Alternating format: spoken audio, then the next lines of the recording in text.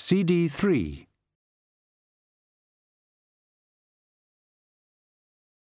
The disc rolled into winter. Winter in the Ramtops could not honestly be described as a magical frosty wonderland, each twig laced with the confections of brittle ice. Winter in the Ramtops didn't mess about. It was a gateway straight through to the primeval coldness that lived before the creation of the world. Winter in the Ramtops was several yards of snow, the forest a mere collection of shadowy green tunnels under the drifts. Winter meant the coming of the lazy wind, which couldn't be bothered to blow around people and blew right through them instead. The idea that winter could actually be enjoyed would never have occurred to Ramtop people, who had 18 different words for snow, all of them unfortunately unprintable.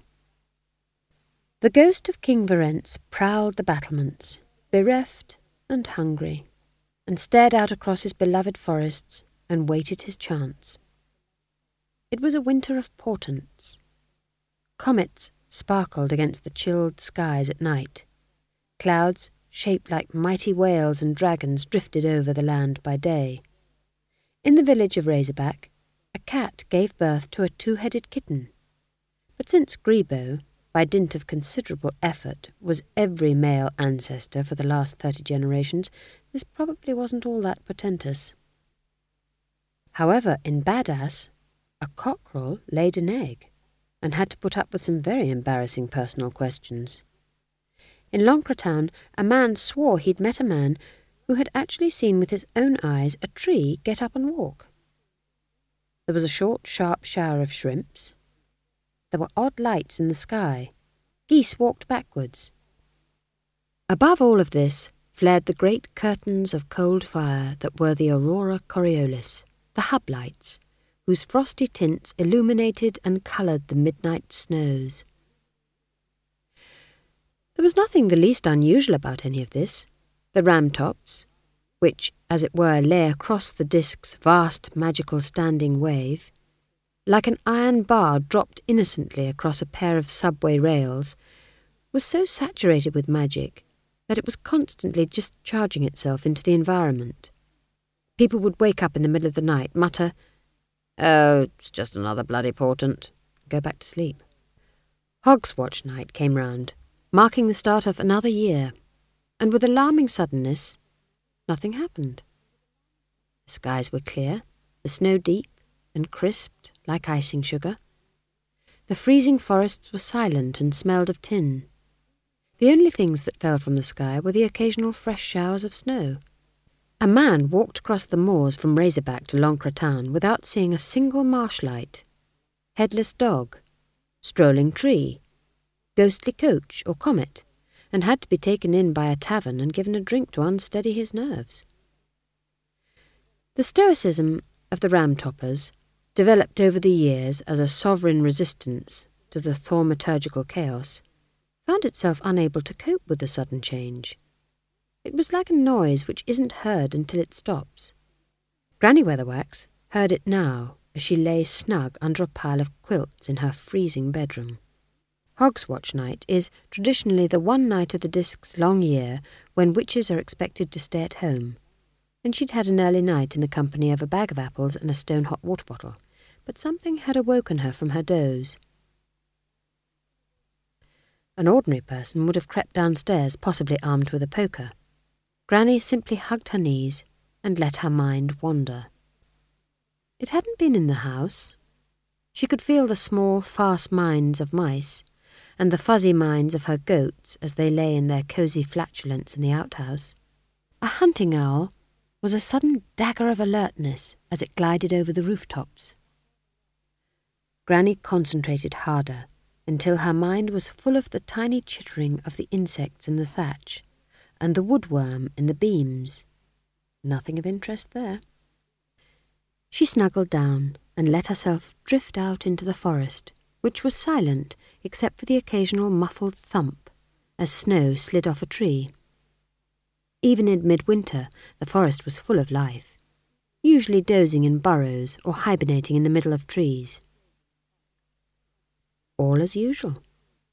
She spread herself further to the high moors and secret passes where the wolves ran silent over the frozen crust. She touched their minds, sharp as knives. Higher still, and there was nothing in the snowfields but packs of vermin. The vermin is a small black and white furry creature, much framed for its pelt. It is a more careful relative of the lemming. It only throws itself off small pebbles.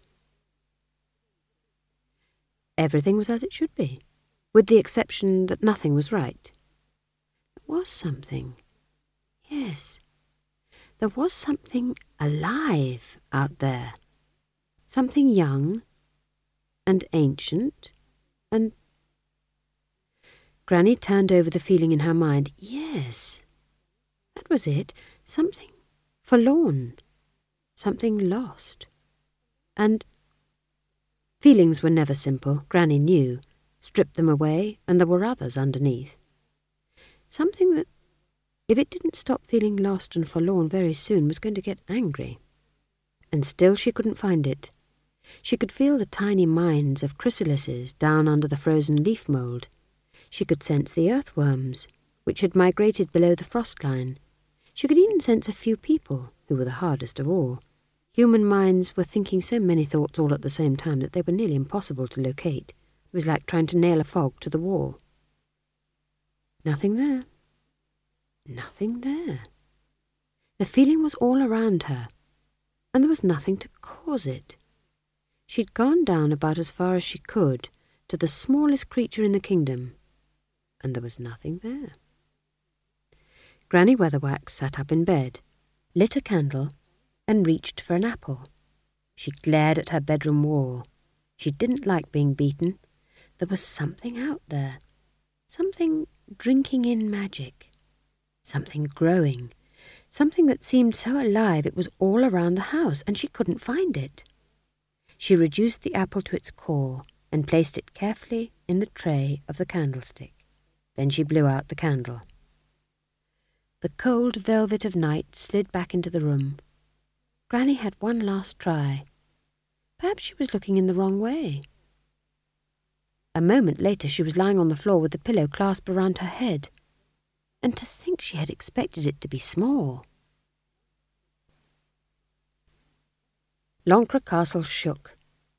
It wasn't a violent shaking, but it didn't need to be, the construction of the castle being such that it swayed slightly even in a gentle breeze.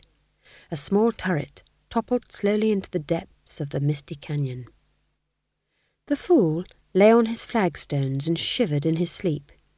He appreciated the honour, if it was an honour, but sleeping in the corridor always made him dream of the Fool's Guild, behind whose severe grey walls he had trembled his way through 7 years of terrible tuition. The flagstones were slightly softer than the beds there, though. A few feet away, a suit of armour jingled gently. Its pike vibrated in its mailed glove until, swishing through the night air like a swooping bat, it slid down and shattered the flagstone by the fool's ear. The fool sat up and realised that he was shivering. So was the floor. In Lord Felmut's room, the shaking sent cascades of dust down from the ancient four-poster. He awoke from a dream that a great beast was tramping round the castle and decided with horror that it might be true. A portrait of some long-dead king fell off the wall. The Duke screamed. The fool stumbled in, trying to keep his balance on a floor that was now heaving like the sea, and the Duke staggered out of bed and grabbed the little man by his jerkin. "What's happening?" he hissed. "Is it an earthquake?" "We don't have them in these parts, my lord," said the fool, and was knocked aside as a chaise longue drifted slowly across the carpet. The Duke dashed to the window and looked out at the forests in the moonlight. The white-capped trees shook in the still night air. A slab of plaster crashed onto the floor. Lord Felmut spun around, and this time his grip lifted the fool a foot off the floor. Among the very many luxuries the Duke had dispensed with in his life was that of ignorance. He liked to feel that he knew what was going on. The glorious uncertainties of existence held no attraction for him. "It's the witches, isn't it?" growled, his left cheek beginning to twitch like a landed fish. "They're out there, aren't they? They're putting an influence on my castle, aren't they?" "Marry, Nuncle," the fool began. "They run this country, don't they?" "No, my lord, they never—" "Who asked you?" The fool was trembling with fear in perfect antiphase to the castle, so that he was the only thing that now appeared to be standing perfectly still. You did, my lord," he quavered. "Are you arguing with me?" "No, my lord." "I thought so. You're in league with them, I suppose." "My lord!" said the fool, really shocked. "You're all in league, you people," the Duke snarled. "The whole bunch of you. You're nothing but a pack of ringleaders." He flung the fool aside and thrust the tall windows open, striding out into the freezing night air. He glared out over the sleeping kingdom. "Do you all hear me?" he screamed. "I am the king!" The shaking stopped, catching the Duke off balance. He steadied himself quickly and brushed the plaster dust off his nightshirt. "Right then," he said. But this was worse. Now the forest was listening. The words he spoke vanished into a great vacuum of silence. There was something out there. He could feel it. It was strong enough to shake the castle, and now it was watching him, listening to him. The Duke backed away very carefully, fumbling behind him for the window catch. He stepped carefully into the room, shut the windows, and hurriedly pulled the curtains across. "I am the king," he repeated quietly. He looked at the fool, who felt that something was expected of him. The man is my lord and master, he thought. I have eaten his salt, or whatever all that business was. They told me at guild school that a fool should be faithful to his master until the very end, after all others have deserted him. Good or bad doesn't come into it. Every leader needs his fool. There is only loyalty. That's the whole thing. Even if he is clearly 3 parts bonkers, I am his fool until one of us dies. To his horror, he realized the Duke was weeping. The fool fumbled in his sleeve and produced a rather soiled red and yellow handkerchief embroidered with bells. The Duke took it with an expression of pathetic gratitude and blew his nose. Then he held it away from him and gazed at it with demented suspicion. "Is this a dagger I see before me?" he mumbled. No, my lord, it's my handkerchief, you see. You can sort of tell the difference if you look closely. It doesn't have as many sharp edges." "Good fool," said the Duke vaguely. Totally mad, the fool thought. Several bricks short of a bundle. So far round the twist you could use him to open wine bottles. "Kneel beside me, my fool." The fool did so. The Duke laid a soiled bandage on his shoulder. "Are you loyal, fool?" he said. "Are you trustworthy?" "I swore to follow my lord until death," said the fool hoarsely. The Duke pressed his mad face close to the fool, who looked up into a pair of bloodshot eyes.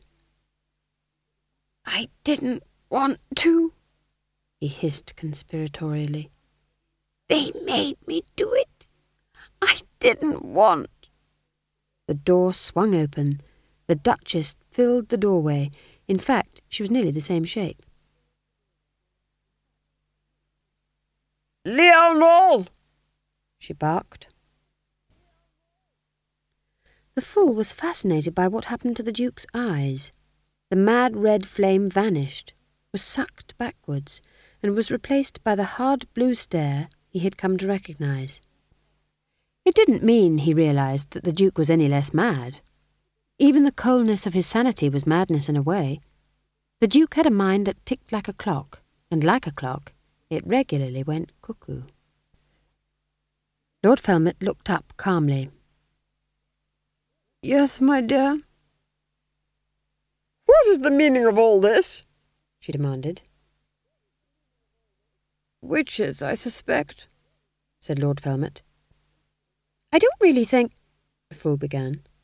Lady Felmet's glare didn't merely silence him, it almost nailed him to the wall. That is clearly apparent, she said. You're an idiot. A fool, my lady. As well, she added, and turned back to her husband. So, she said, smiling grimly. Still they defy you? The Duke shrugged. How should I fight magic? He said. With words? Said the fool without thinking, and was instantly sorry. They were both staring at him. What? Said the Duchess. The fool dropped his mandolin in his embarrassment. In the guild, said the fool, we learn that words can be more powerful even than magic. Clown, said the Duke. Words are just words, brief syllables. Sticks and stones may break my bones. He paused, savouring the thought. But words can never hurt me. My lord, there are such words that can, said the fool. Liar, usurper, murderer. Duke jerked back and gripped the arms of the throne, wincing. Such words have no truth, said the fool hurriedly, but they can spread like fire underground, breaking out to burn. It's true, screamed the Duke. I hear them all the time. He leaned forward. It's the witches, he hissed. Then they can be fought with other words, said the fool. Words can fight even witches. What words? Said the Duchess thoughtfully. The fool shrugged.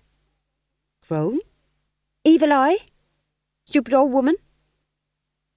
The Duchess raised one thick eyebrow. You're not entirely an idiot, are you? She said. You refer to rumour. Just so, my lady. The fool rolled his eyes. What had he got himself into? It's the witches, whispered the Duke, to no one in particular. We must tell the world about the witches. They're evil. They make it come back, the blood. Even sandpaper doesn't work. There was another tremor as Granny Weatherwax hurried along the narrow, frozen pathways in the forest. A lump of snow slipped off a tree branch and poured over her hat. This wasn't right. She knew. Never mind about the whatever it was. But it was unheard of for a witch to go out on Hogswatch night. It was against all tradition. No one knew why, but that wasn't the point. She came out onto the moorland and pounded across the brittle heather, which had been scoured of snow by the wind. There was a crescent moon near the horizon, and its pale glow lit up the mountains that towered over her. It was a different world up there, and one even a witch would rarely venture into. It was a landscape left over from the frosty birth of the world, all green ice and knife-edge ridges and deep secret valleys. It was a landscape never intended for human beings, not hostile, any more than a brick or a cloud is hostile, but terribly, terribly uncaring. Except that this time it was watching her. A mind quite unlike any other she had ever encountered was giving her a great deal of its attention. She glared up at the icy slopes, half expecting to see a mountainous shadow move against the stars. "Who are you?" she shouted. "What do you want?" Her voice bounced and echoed among the rocks. There was a distant boom of an avalanche high among the peaks. On the crest of the moor, where in the summer partridges lurked among the bushes like small whirring idiots, was a standing stone. It stood roughly where the witches' territories met, although the boundaries were never formally marked out. The stone was about the same height as a tall man, and made of bluish-tinted rock. It was considered intensely magical because, Although there was only one of it, no one had ever been able to count it. If it saw anyone looking at it speculatively, it shuffled behind them. It was the most self-effacing monolith ever discovered. It was also one of the numerous discharge points for the magic that accumulated in the ram tops. The ground around it for several yards was bare of snow and steamed gently. The stone began to edge away and watched her suspiciously from behind a tree. She waited for 10 minutes until Magrat came hurrying up the path from Mad Stoat, a village whose good-natured inhabitants were getting used to her ear massage and flower-based homeopathic remedies for everything short of actual decapitation. They worked, which his remedies generally did, regardless of the actual form of delivery. She was out of breath and wore only a shawl over her nightdress that, if Magrat had anything to reveal, would have been very revealing. "You felt it too?" she said. Granny nodded. "Where's Gaither?" she said. They looked down the path that led to Lancre town, a huddle of lights in the snowy gloom. There was a party going on. Light poured out into the street. A line of people were winding in and out of Nanny Ogg's house, from inside which came occasional shrieks of laughter and the sound of breaking glass and children grizzling.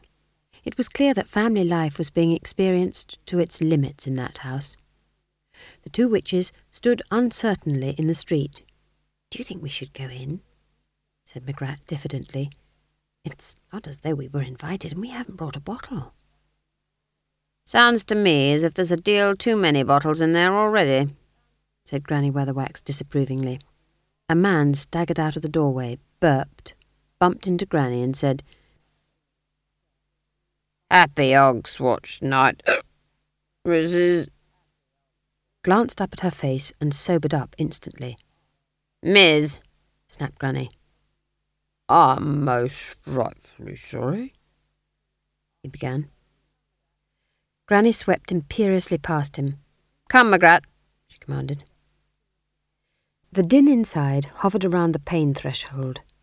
Nanny Ogg got around the Hog's Watch Night tradition by inviting the whole village in, and the air in the room was already beyond the reach of pollution controls. Granny navigated through the press of bodies by the sound of a cracked voice explaining to the world at large that, compared to an unbelievable variety of other animals, the hedgehog was quite fortunate. Nanny Ogg was sitting by a chair by the fire, with a quart mug in one hand, and was conducting the reprise with a cigar. She grinned when she saw Granny's face. "What ho, my old boiler!" she screeched above the din. "See you turned up then. Have a drink. Have two. Watch her, Magrat. Pull up a chair and call the cat a bastard."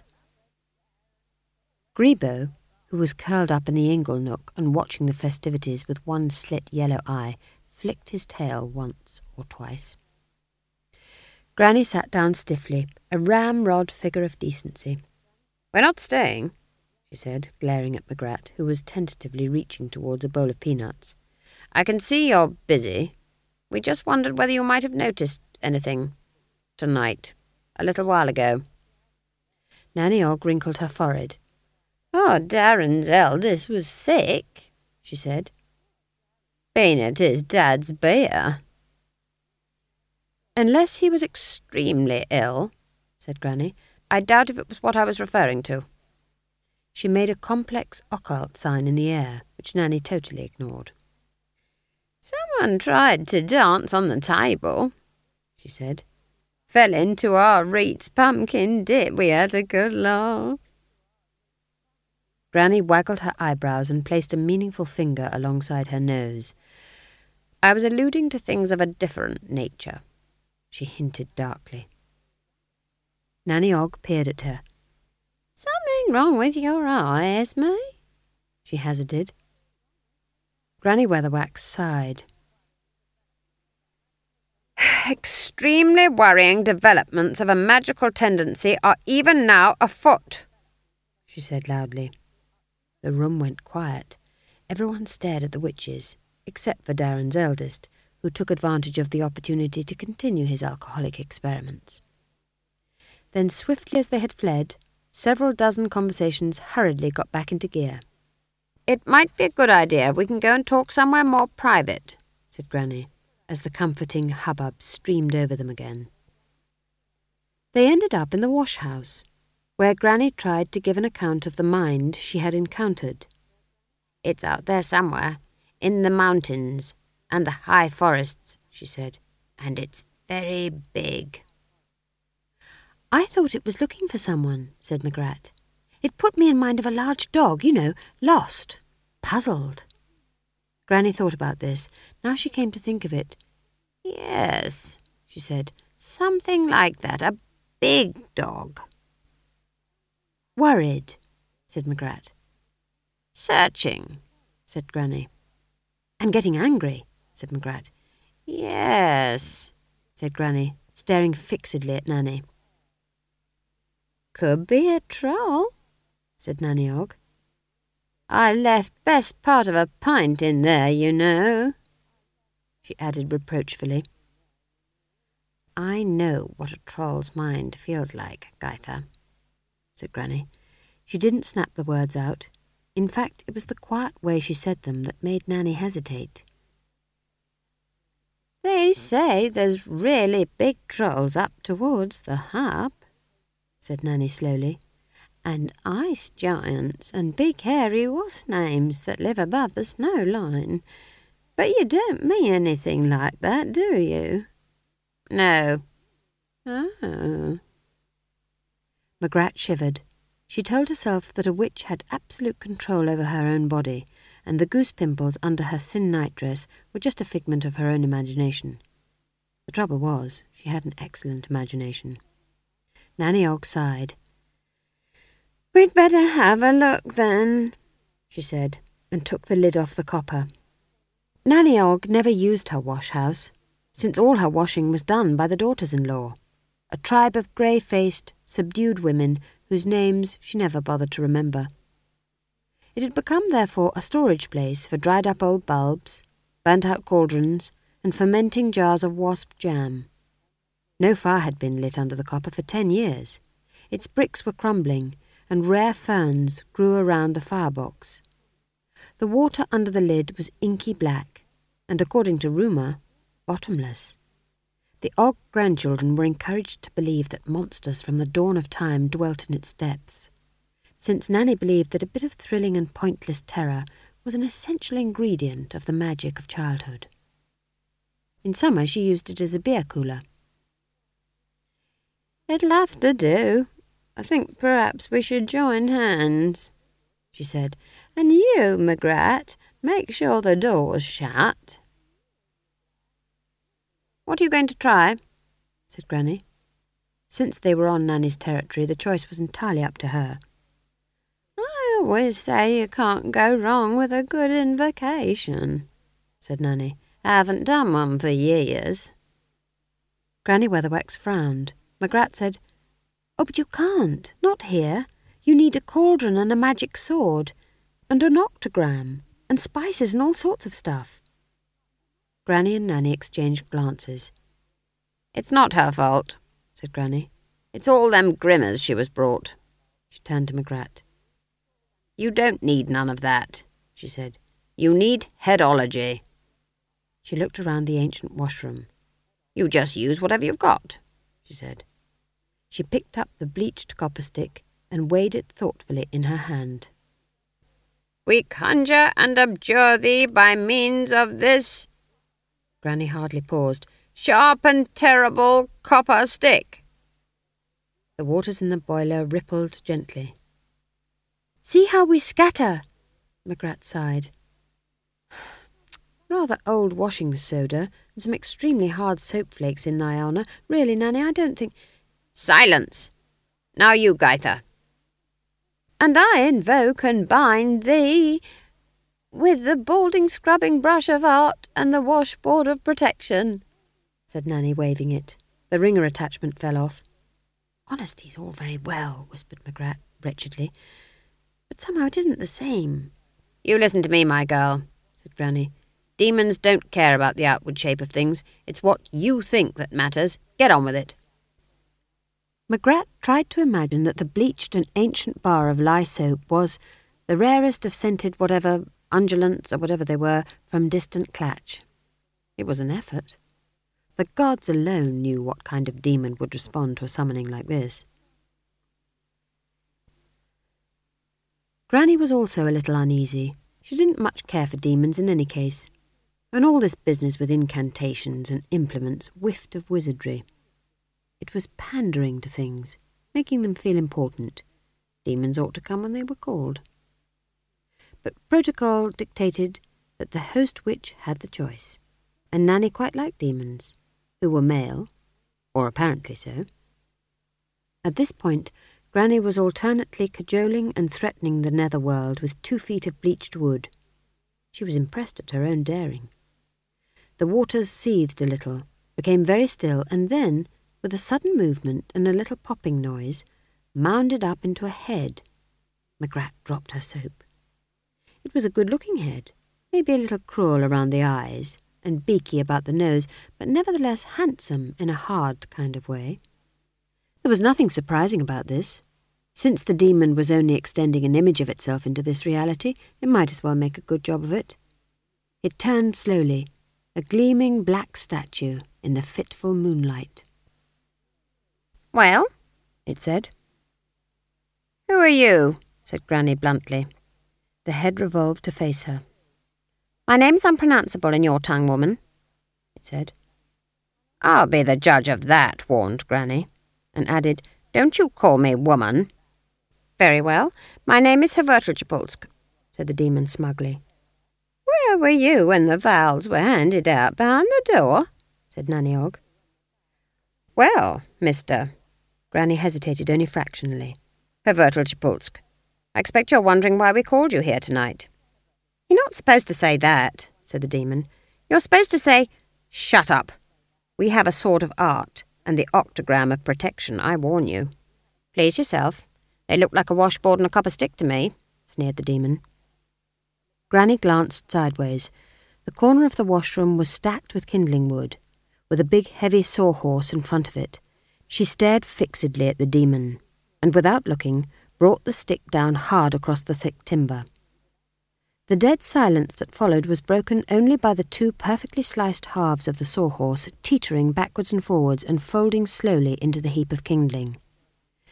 The demon's face remained impassive. "You're allowed 3 questions," it said. "Is there something strange at large in the kingdom?" said Granny. It appeared to think about it. "And no lying," said Magrat earnestly. "Otherwise it'll be the scrubbing brush for you." "You mean stranger than usual?" "Get on with it," said Nanny. "My feet are freezing out here."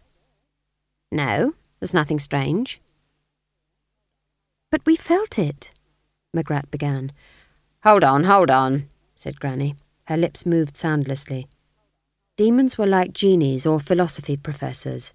If you didn't word things exactly right, they delighted in giving you absolutely accurate and completely misleading answers. "Is there something in the kingdom that wasn't there before?" she hazarded. "No." Tradition said that there could only be 3 questions. Granny tried to formulate one that couldn't be deliberately misunderstood. Then she decided that this was playing the wrong kind of game. "What the hell's going on?"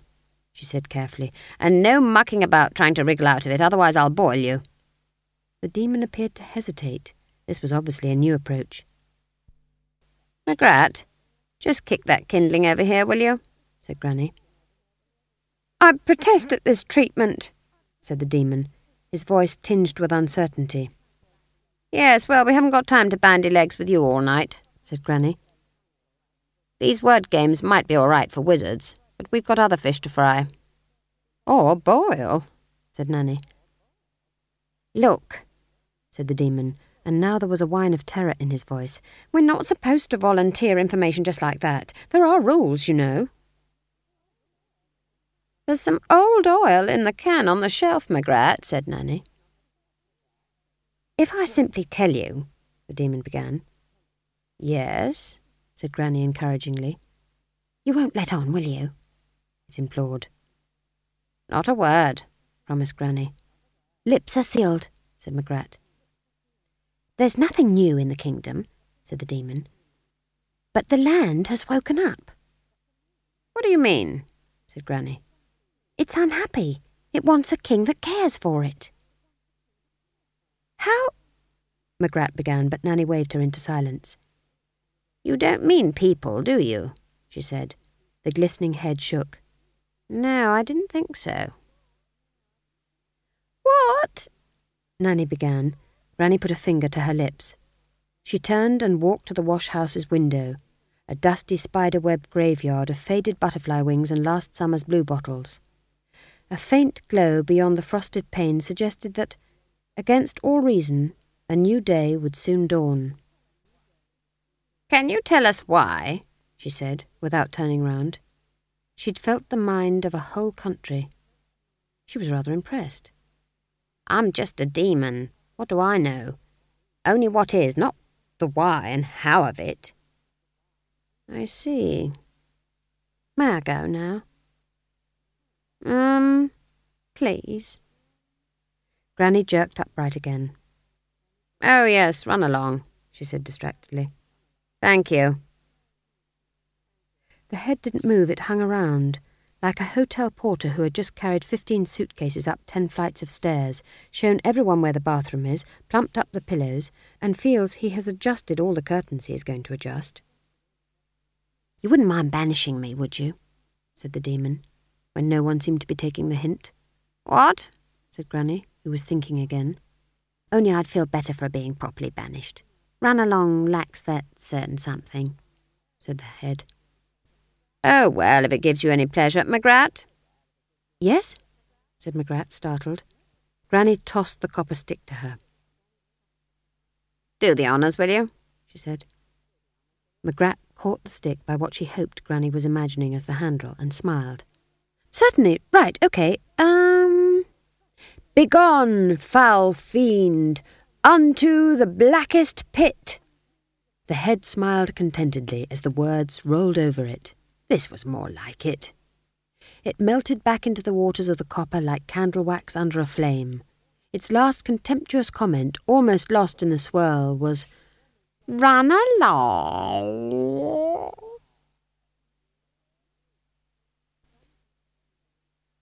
Granny went home alone as the cold pink light of dawn glided across the snow and let herself into her cottage. The goats were uneasy in their outhouse.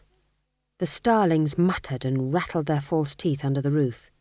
The mice were squeaking behind the kitchen dresser. She made a pot of tea, conscious that every sound in the kitchen seemed slightly louder than it ought to be. When she dropped the spoon into the sink, it sounded like a bell being hit with a hammer. She always felt uncomfortable after getting involved in organised magic, or, as she put it, out of sorts with herself. She found herself wandering around the place looking for things to do and then forgetting them when they were half complete. She paced back and forth across the cold flagstones. It is at times like this when the mind finds the oddest jobs to do in order to avoid its primary purpose, i.e. thinking about things. If anyone had been watching, they would have been amazed at the sheer dedication with which Granny tackled such tasks as cleaning the teapot stand, rooting ancient nuts out of the fruit bowl on the dresser, and levering fossilised bread crusts out of the cracks in the flagstones with the back of a teaspoon. Animals had minds. People had minds. Although human minds were vague, foggy things, even insects had minds, little pointy bits of light in the darkness of non-mind. Granny considered herself something of an expert on minds. She was pretty certain things like countries didn't have minds. They weren't even alive, for goodness sake. A country was... Hold on. Hold on. A thought stole gently into Granny's mind and sheepishly tried to attract her attention. There was a way in which those brooding forests could have a mind. Granny sat up, a piece of antique loaf in her hand, and gazed speculatively at the fireplace. Her mind's eye looked through it, out at the snow-filled aisles of trees. Yes, it had never occurred to her before. Of course. It'd be a mind made up of all the other little minds inside it. Tree minds, bird minds, bear minds, even the great slow minds of the trees themselves. She sat down in her rocking chair, which started to rock all by itself. She'd often thought of the forest as a sprawling creature, but only metaphorically, as a wizard would put it. Drowsy and purring with bumblebees in the summer, roaring and raging in autumn gales, curled in on itself and sleeping in the winter. It occurred to her that in addition to being a collection of other things, the forest was a thing in itself, alive. Only not alive in the way that, say, a shrew was alive. And much slower. That would have to be important. How fast did a forest's heart beat? Once a year, maybe? Yes, that sounded about right. Out there the forest was waiting for the brighter sun and longer days that would pump 1,000,000 gallons of sap several 100 feet into the sky in one great systolic thump, too big and loud to be heard. And it was at about this point that Granny bit her lip. She'd just thought of the word systolic, and it certainly wasn't in her vocabulary. Somebody was inside her head with her. Something. Had she just thought all those thoughts, or had they been thought through her? She glared at the floor, trying to keep her ideas to herself, but her mind was being watched as easily as if her head was made of glass. Granny Weatherwax got to her feet and opened the curtains, and they were out there on what, in warmer months, was the lawn. Every single one of them was staring at her. After a few minutes, Granny's front door opened. This was an event in its own right. Like most ram-toppers, Granny lived her life via the back door. There were only 3 times in your life when it was proper to come through the front door, and you were carried every time. It opened with considerable difficulty, in a series of painful jerks and thumps. A few flakes of paint fell onto the snowdrift in front of the door, which sagged inward. Finally, when it was about halfway open, the door wedged. Granny sidled awkwardly through the gap and out onto the hitherto undisturbed snow. She had put her pointed hat on, and the long black cloak which she wore when she wanted anyone who saw her to be absolutely clear that she was a witch. There was an elderly kitchen chair half buried in snow. In summer it was a handy place to sit and do whatever hand chores were necessary, while keeping one eye on the track. Granny hauled it out, brushed the snow off the seat, and sat down firmly with her knees apart and her arms folded defiantly. She stuck out her chin. The sun was well up, but the light on this Hog's Watch day was still pink and slanting. It glowed on the great cloud of steam that hung over the assembled creatures. They hadn't moved, although every now and again one of them would stamp a hoof or scratch itself.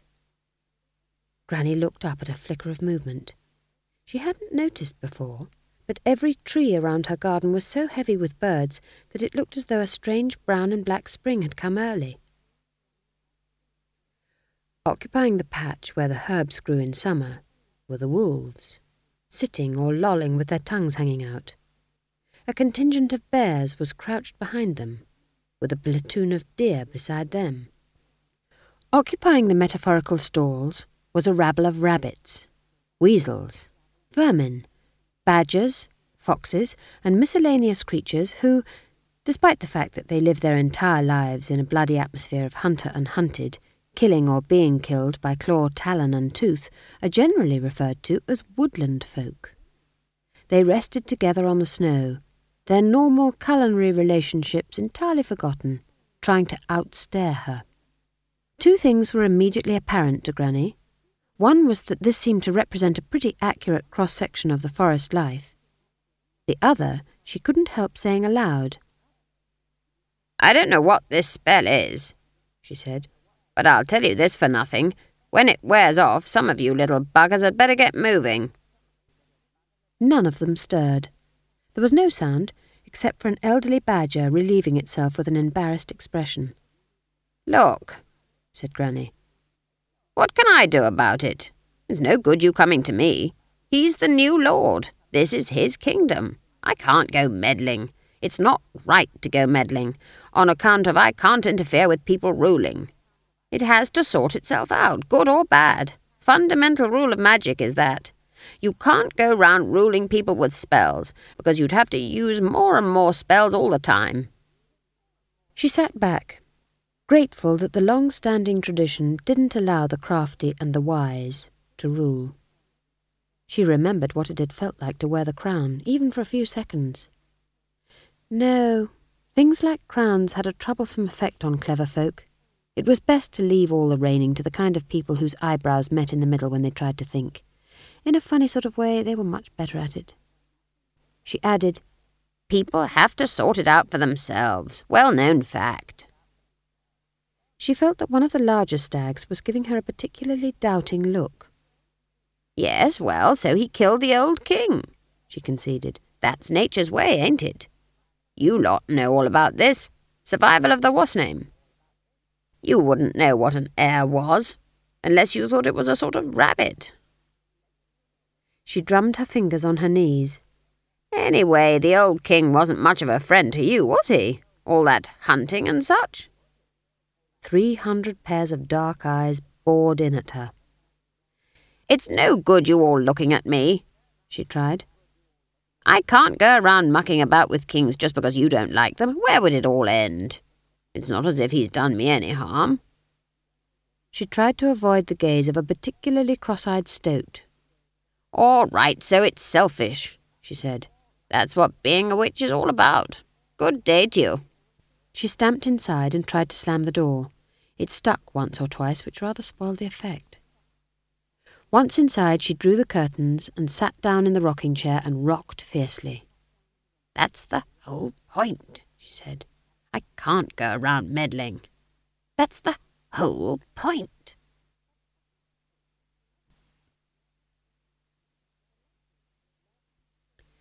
The latties lurched slowly over the rutted roads towards yet another little city whose name the company couldn't quite remember and would instantly forget. The winter sun hung low over the damp, misty cabbage fields of the Stowe Plains, and the foggy silence magnified the creaking of the wheels. Howell sat with his stubby legs dangling over the backboard of the last lattie. He'd done his best. Vitola had left the education of Tom John in his hands. "You're better at all that business," he said, adding with his usual tact, "Besides, you're more his height." But it wasn't working. Apple, he repeated, waving the fruit in the air. Tom John grinned at him. He was nearly 3 years old, and hadn't said a word anyone could understand. Howell was harbouring dark suspicions about the witches. "But he seems bright enough," said Mrs. Vitola, who was travelling inside the lattie and darning the chainmail. "He knows what things are. He does what he's told." "I just wish you'd speak," she said softly, patting the boy on the cheek. Howell gave the apple to Tom John, who accepted it gravely. "I reckon them witches did you a bad turn, missus," said the dwarf. "You know, changelings and what not. There used to be a lot of that sort of thing. My great-great-grandmother said it was done to us once. The fairies swapped a human and a dwarf. We never realised until he started banging his head on things. They say this fruit be like unto the world, so sweet, or like, say I, the heart of man, so red without and yet within, unclued. We find the worm, the rot, the flaw. However glows his bloom, the bite proves many a man be rotten at the core." The two of them swivelled around to stare at Tom John, who nodded to them and proceeded to eat the apple. "That was the worm speech from the tyrant," whispered Howell. His normal grasp of the language temporarily deserted him. "Bloody hell," he said.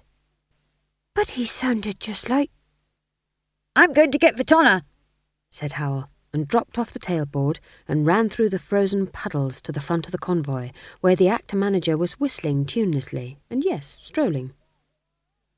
"What ho, Bazagda Heara!" killing insult in Dwarfish, but here used as a term of endearment, it means lawn ornament. He said cheerfully, "You've got to come at once. He's talking." Talking? Hal jumped up and down. "He's quoting," he shouted. "You've got to come. He sounds just like—" Me? said Vitola, a few minutes later, after they had pulled the latties into a grove of leafless trees beside the roadside. Do I sound like that? Yes, chorused the company. Young Willikins, who specialised in female roles, prodded Tom John gently as he stood on an upturned barrel in the middle of the clearing. "Here, boy, do you know my speech from Please Yourself?" he said. Tom John nodded. He is not dead, I say, who lies beneath the stone, for if death could but hear. They listened in awed silence as the endless mists rolled across the dripping fields and the red ball of the sun floated down the sky. When the boy had finished, hot tears were streaming down Howell's face. "By all the gods," he said, when Tom John had finished, "I must have been on damn good form when I wrote that." He blew his nose noisily. "Do I sound like that?" said Willikins, his face pale. Vitola patted him gently on the shoulder. If you sounded like that, my bonny, he said, you wouldn't be standing arse-deep in slush in the middle of these forsaken fields with nothing but a liberated cabbage for thy tea. He clapped his hands. No more, no more, he said, his breath making puffs of steam in the freezing air. Backs to it, everybody. We must be outside the walls of Stolat by sunset. As the grumbling actors awoke from the spell and wandered back to the shafts of the latties, Vitola beckoned to the dwarf and put his arm around his shoulders, or rather around the top of his head. Well, he said, you people know all about magic. Or so it is said. What do you make of it? He spends all his time around the stage, master. It's only natural that he should pick things up, said Howell vaguely. Vitola leaned down. Do you believe that? I believe I heard a voice that took my doggerel and shaped it and fired it back through my ears and straight into my heart, said Howell simply. I believe I heard a voice that got behind the crude shape of the words and said the things I'd meant them to say, but had not the skill to achieve. Who knows where such things come from? He stared impassively into Vitola's red face. He may have inherited it from his father, he said. But... And who knows what witches may achieve, said the dwarf. Vitola felt his wife's hand pushed into his. As he stood up, bewildered and angry, she kissed him on the back of the neck. Don't torture yourself, she said. Isn't it all for the best? Your son has declaimed his first word. Spring came, and ex-King Verence still wasn't taking being dead lying down. He prowled the castle relentlessly, seeking a way in which its ancient stones would release their grip on him. He was also trying to keep out of the way of the other ghosts. Champot was all right, if a bit tiresome, but Verence had backed away at the first sight of the twins, toddling hand in hand along the midnight corridors, their tiny ghosts a memorial to a deed darker even than the usual run of regicidal unpleasantness. Then there was the troglodyte wanderer, a rather faded monkey man in a furry loincloth who apparently happened to haunt the castle merely because it had been built on his burial mound. For no obvious reason, a chariot with a screaming woman in it occasionally rumbled through the laundry room, as for the kitchen. One day he'd given in, despite everything old Champot had said, and had followed the smells of cooking into the big, hot, high, domed cavern that served the castle as kitchen and abattoir. Funny thing that. He'd never been down there since his childhood. Somehow kings and kitchens didn't go well together. It was full of ghosts. But they weren't human. They weren't even proto-human. There were stags, there were bullocks, there were rabbits and pheasants and partridges and sheep and pigs. There were even some round blobby things that looked unpleasantly like the ghosts of oysters.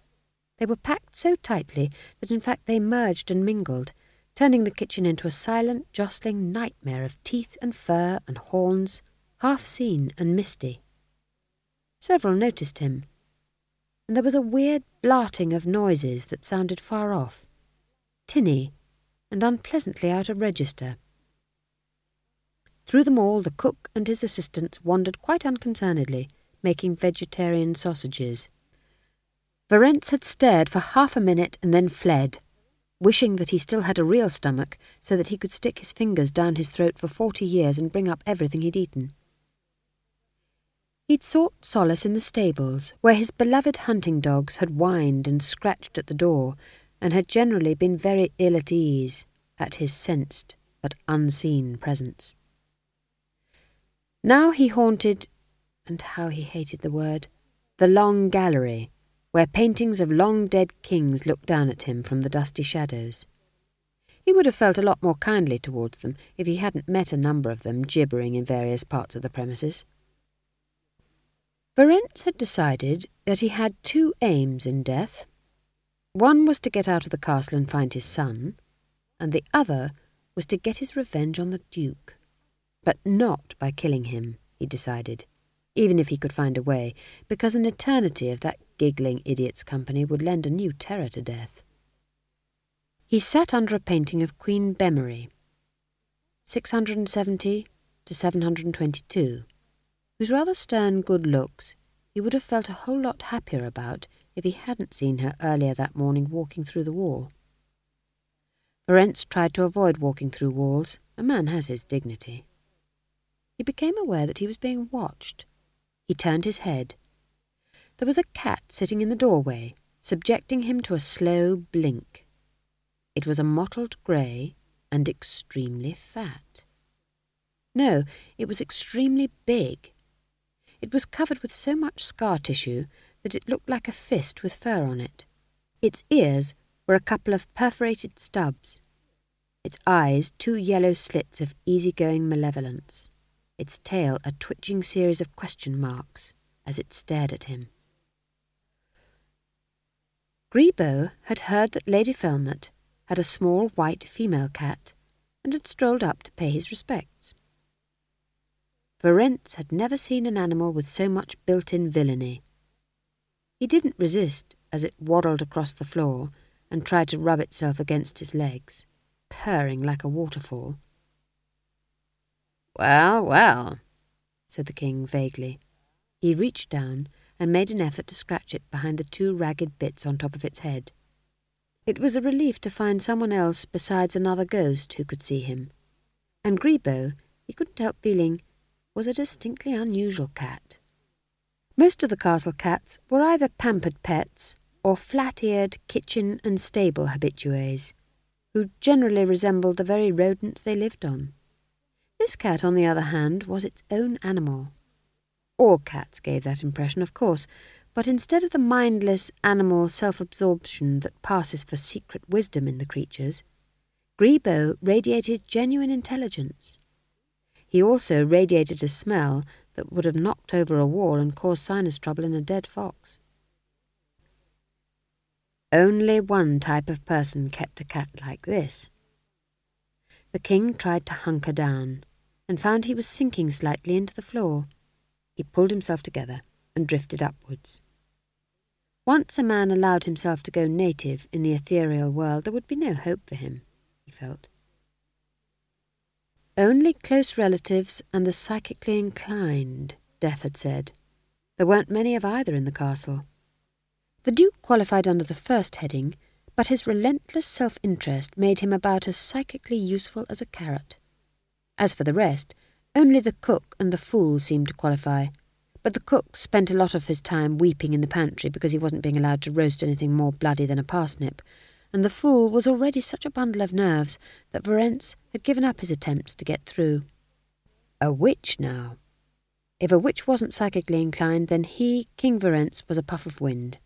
He had to get a witch into the castle, and then he'd got a plan. In fact, it was more than that. It was a plan. He spent months over it. He hadn't got anything else to do except think. Death had been right about that.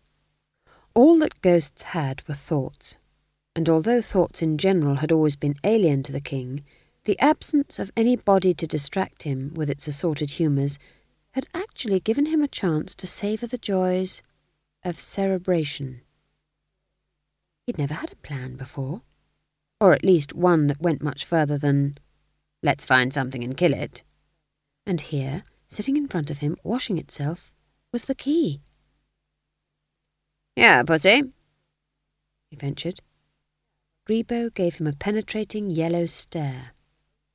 "Cat," the king amended hastily, and backed away, beckoning.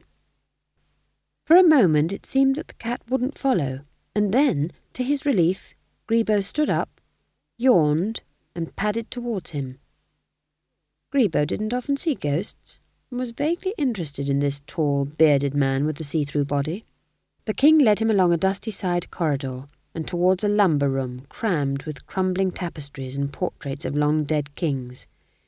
Grebo examined it critically, and then sat down in the middle of the dusty floor, looking at the king expectantly. "There's plenty of mice and things in here, do you see?" said Briggs. "And the rain blows in through the broken window. Plus, there's all these tapestries to sleep on.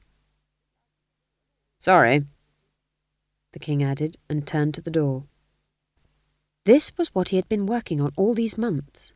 When he was alive, he had always taken a lot of care of his body, and since being dead, he had taken care to preserve its shape. It was too easy to let yourself go and become all fuzzy around the edges. There were ghosts in the castle that were mere pale blobs. But Verence had wielded iron self-control and exercised. Well, had thought hard about exercise, and fairly bulged with spectral muscles. Months of pumping ectoplasm had left him in better shape than he had ever been, apart from being dead. Then he'd started out small, with dust motes. The first one had nearly killed him, in a manner of speaking, but he'd persevered and progressed to sand grains, then whole dried peas.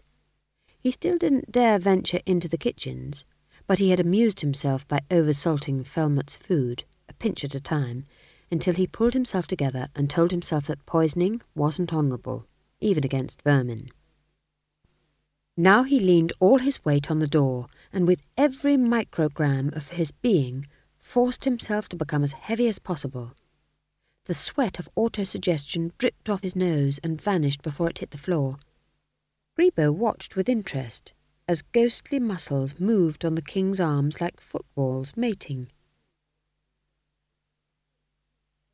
The door began to move, creaked, then accelerated and hit the doorway with a thump. The latch clicked into place.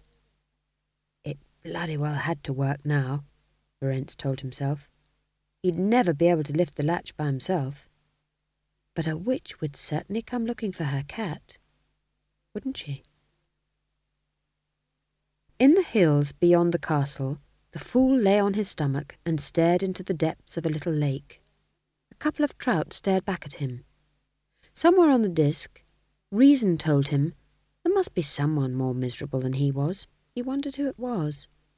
He hadn't asked to be a fool, but it wouldn't have mattered if he had, because he couldn't recall anyone in his family ever listening to anything he said after Dad ran away. Certainly not Grandad. His earliest memory was of Grandad standing over him, making him repeat the jokes by rote, and hammering home every punchline with his belt. It was thick leather, and the fact that it had bells on didn't improve things much. Grandad was credited with 7 official new jokes. He'd won the honorary cap and bells of the Grand Prix des Idiots Blithering at Ankh-Morpork 4 years in a row, which no one else had ever done, and presumably that made him the funniest man who ever lived. He had worked hard at it. You had to give him that. The fool recalled with a shudder how, at the age of 6, he'd timidly approached the old man after supper with a joke he'd made up. It was about a duck. It had earned him the biggest thrashing of his life, which even then must have presented the old joker with a bit of a challenge. You will learn, my lad, he recalled, with every sentence punctuated by jingling cracks, that there is nothing more serious than jesting. From now on you will never— The old man paused to change hands. Never, never utter a joke that has not been approved by the guild. Who are you to decide what is amusing? Marry, let the untutored giggle at unskilled banter. It is the laughter of the ignorant. Never, never, never let me catch you joculating again. After that, he'd gone back to learning the 383 guild-approved jokes, which was bad enough, and the glossary, which was a lot bigger and much worse. And then he'd been sent to Ankh, and there, in the bare, severe rooms, he'd found that there were books other than the great, heavy, brass-bound monster fun book. There was a whole circular world out there, full of weird places and people doing interesting things, like singing. He could hear singing. He raised his head cautiously and jumped at the tinkle of the bells on his cap. He gripped the hated things hurriedly. The singing went on. The fool peeped cautiously through the drift of meadowsweet that was providing him with perfect concealment. The singing wasn't particularly good. The only word the singer appeared to know was la, but she was making it work hard. The general tune gave the impression that the singer believed that people were supposed to sing la la la la la la in certain circumstances and was determined to do what the world expected of her. The fool risked raising his head a little further and saw Magrat for the first time. She had stopped dancing rather self-consciously through the narrow meadow and was trying to plait some daisies in her hair without much success. The fool held his breath.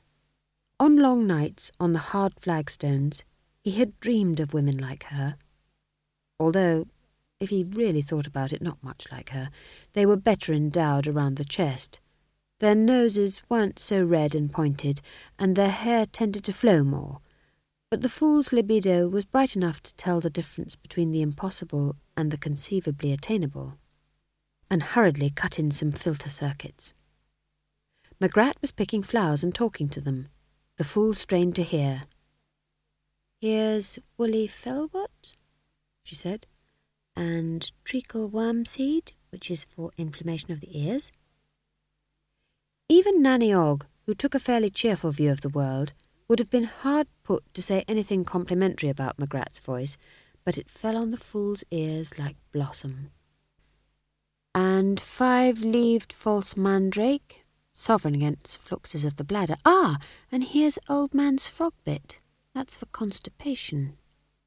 The fool stood up sheepishly, in a carrion of jingles. To Magrat, it was as if the meadow, hitherto supporting nothing more hazardous than clouds of pale blue butterflies and a few self-employed bumblebees, had sprouted a large red and yellow demon. It was opening and shutting its mouth. It had 3 menacing horns. An urgent voice at the back of her mind said, "You should run away now, like a timid gazelle. This is the accepted action in these circumstances." Common sense intervened. In her most optimistic moments, Magrat would not have compared herself to a gazelle, timid or otherwise. Besides, it added, the basic snag about running away like a timid gazelle was that in all probability she would easily outdistance him. End of CD 3.